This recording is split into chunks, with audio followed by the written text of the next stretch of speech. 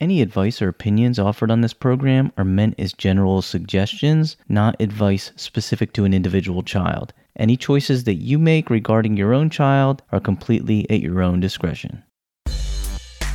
This episode is brought to you by the Recharged Family. The Recharged Family is a service network that focuses on providing free content and resources for parents and educators so that they can better support the kids in their lives who may be struggling in some capacity.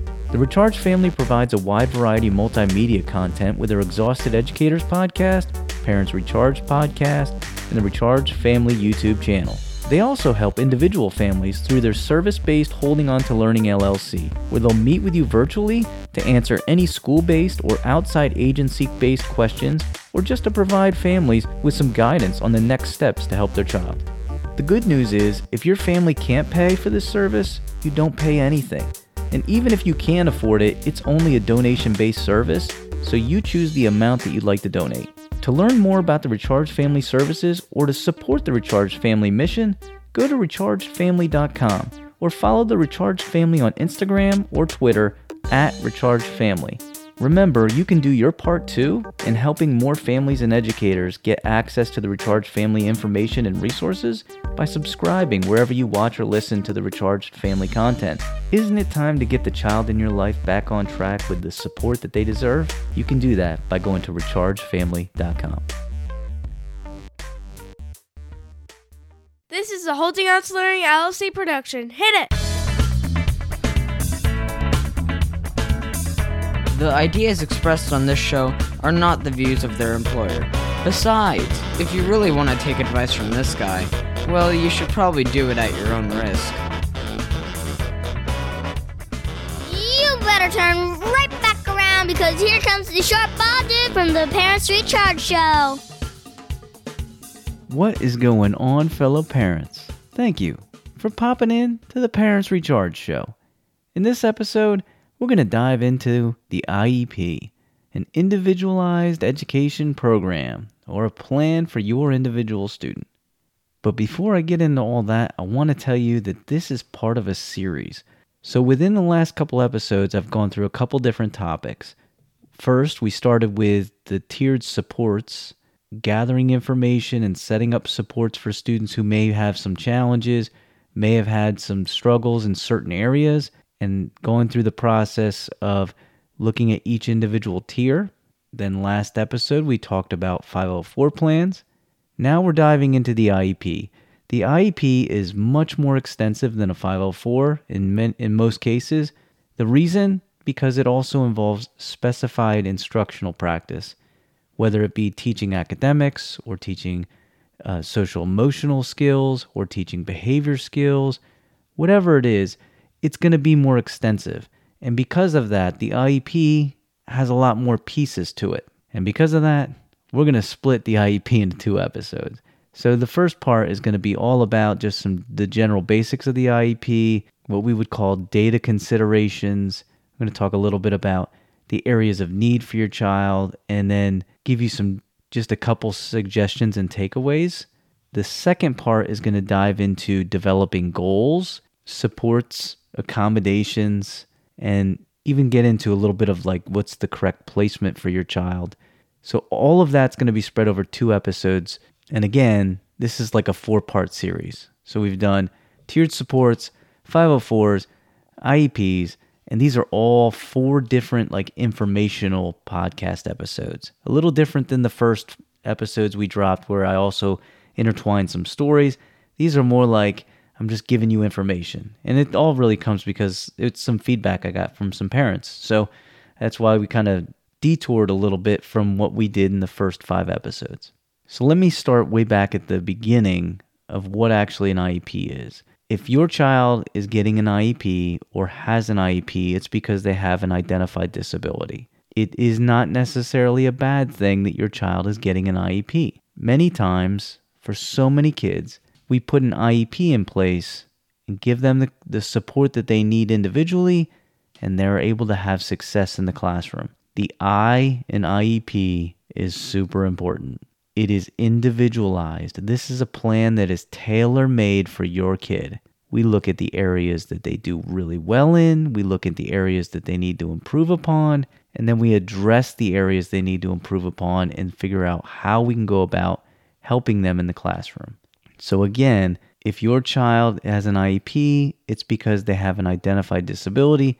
They've either gone through maybe tiered support systems to get that identification for disability, or maybe it's from an outside organization that's offered up an evaluation and identified your child with a disability, whether it's ADHD, a learning disability, autism. There's a wide list of disability types that can be suitable for an individualized education plan. So let me start off with what we would call the data considerations part. Now, before I do that, let me preface this by saying the IEP is an important document, and from a federal mandate, they give you some specifics on what needs to be in them. However, IEPs look different from state to state. They definitely look different from state to state. They can even look different from, and many times they do, from a district to a district, even within a state. So keep that in mind. So I'm just going to go through some general basics about what you'd find within an IEP, and I'm breaking that into two parts. So the first thing I wanted to tell you about is what we'd call the data considerations. So an important part of the IEP process is that the IEP team collects data in a variety of ways. That can be all kinds of things. Maybe it's the psychologist's evaluation. Maybe it's data from performance in the classroom. Maybe it's behavioral data taken from different situations throughout the school, lunch, recess, whatever. It could even be surveys taken from you at home as a parent, or a survey given to the student. The idea is that you're just gathering as much data as you can, good data, so that you can develop the plan accordingly.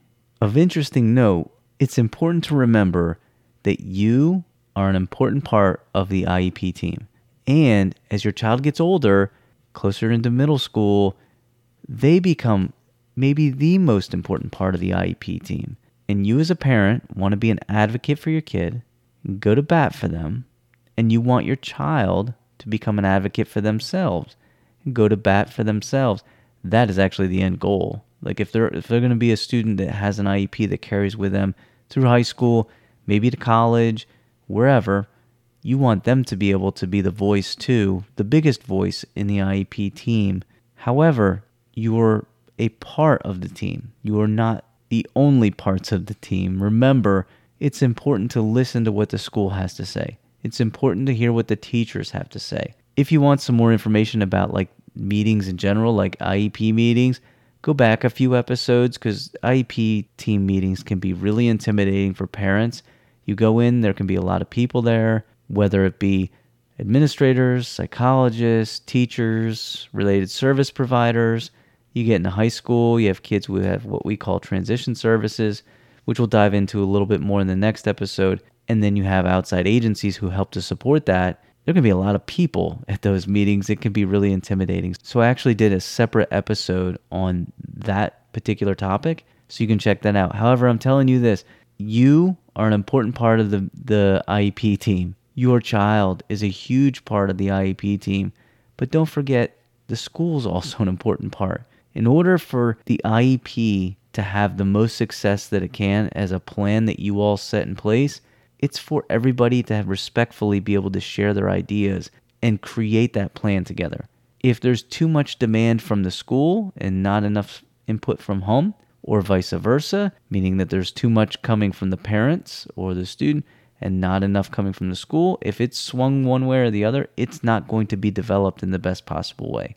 You want input from everybody. And speaking of everybody, let me talk to you a little bit about some other people who give their input as a part of the IEP teams. If your child gets any extra services, like we would call them related services, that's a part of the IEP as well. So an occupational therapist or a physical therapist or speech language pathologist, maybe a counselor, if any of those related services, and there's many more, are written within the IEP, those people will probably be at the meeting as well, and they're going to go over their portions of the IEP. You see, the idea of the data considerations is to find and identify the areas of need for your child and the areas of strengths. But when we find the areas of need, then we can address those areas of needs in the IEP. And I say that because maybe, for example, language is an area of need. We can help to address that by having a speech-language pathologist work with your child. And they will have a specific portion of the IEP laid out for your kid and share the instructional ideas of how to best support your child in that particular area.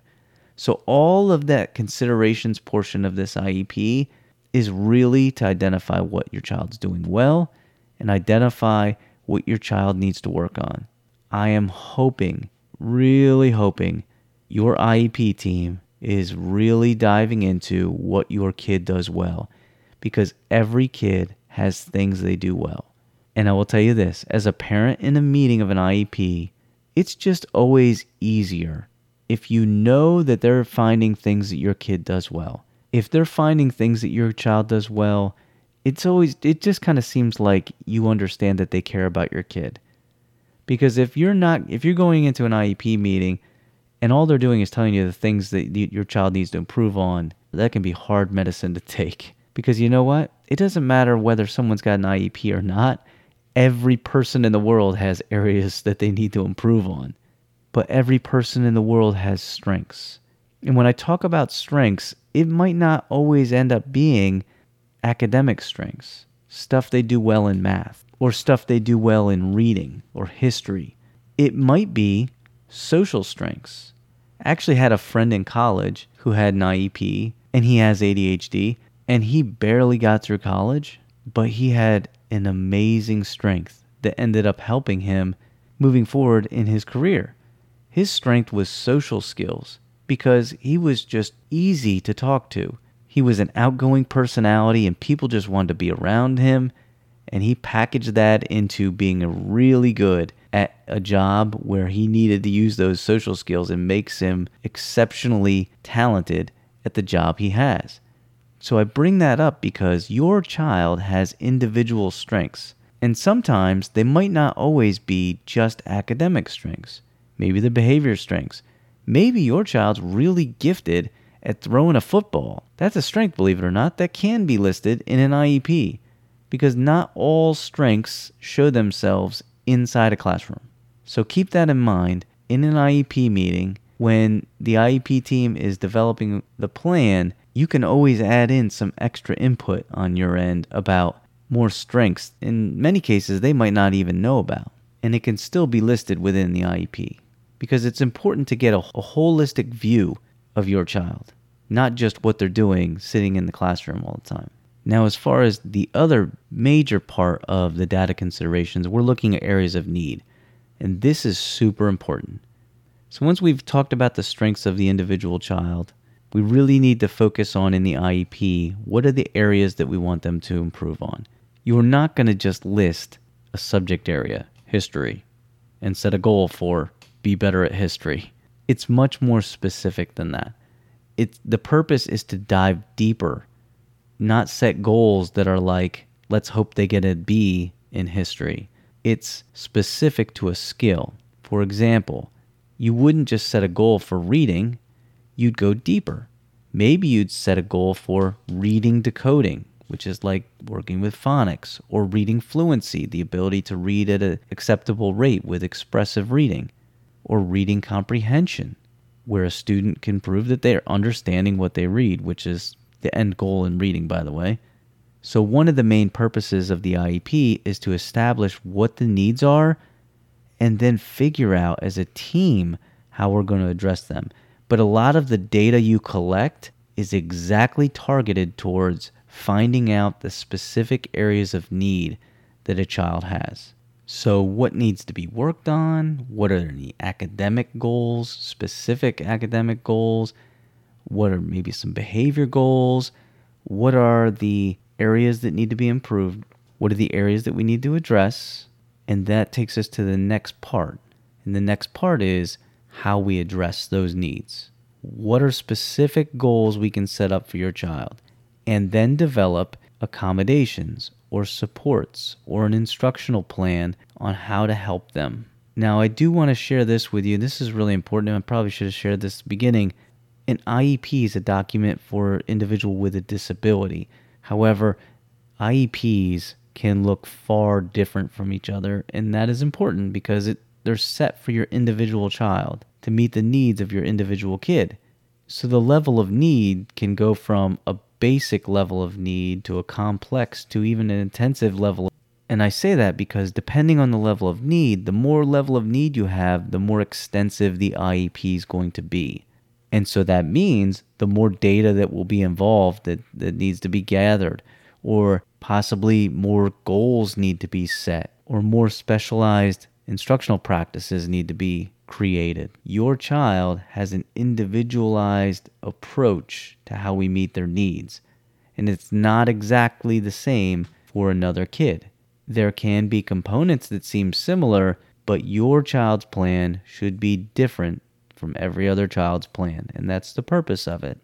Now, I am going to get in the next episode of like some major takeaways for you to help you with IEPs and help you with IEP meetings, but let me share this with you first before we jet out of here. It's important to know, again, you're an important part of this team. So if you have information that you think would be helpful for the IEP team that you can share prior to the meeting, you're going to want to share that with them. And I say that because IEPs are so extensive in many cases that a teacher or a case level manager will work on creating the IEP, many cases, before the meeting, because it does take a while. And rightly so. You want to make sure that it's a really good, solid program set up for an individual child. So I say that if you're able to provide more information before the meeting, that's helpful. When I say before the meeting, I don't really mean like one day before. I really mean like a month or 3 weeks ahead of time, because IEPs in general are usually worked on well in advance of the IEP meeting date. So keep that in mind. If you have something that you think would be beneficial to add into the IEP, or something that anybody needs to know ahead of time, you're probably going to want to share that with them well in advance. Now, that's not to say that you can't provide input during the meeting. As a matter of fact, you should, because even if they prepare a draft IEP, it can easily be changed and should be changed during the meeting as everybody provides their information to add into it. Don't feel like from your end, they've already created the draft, I just show up, listen, and sign. You want to be able to provide your information about your child, or your child wants to provide information about themselves if they're participating too, and then you can make adjustments on the draft as you go through the whole meeting.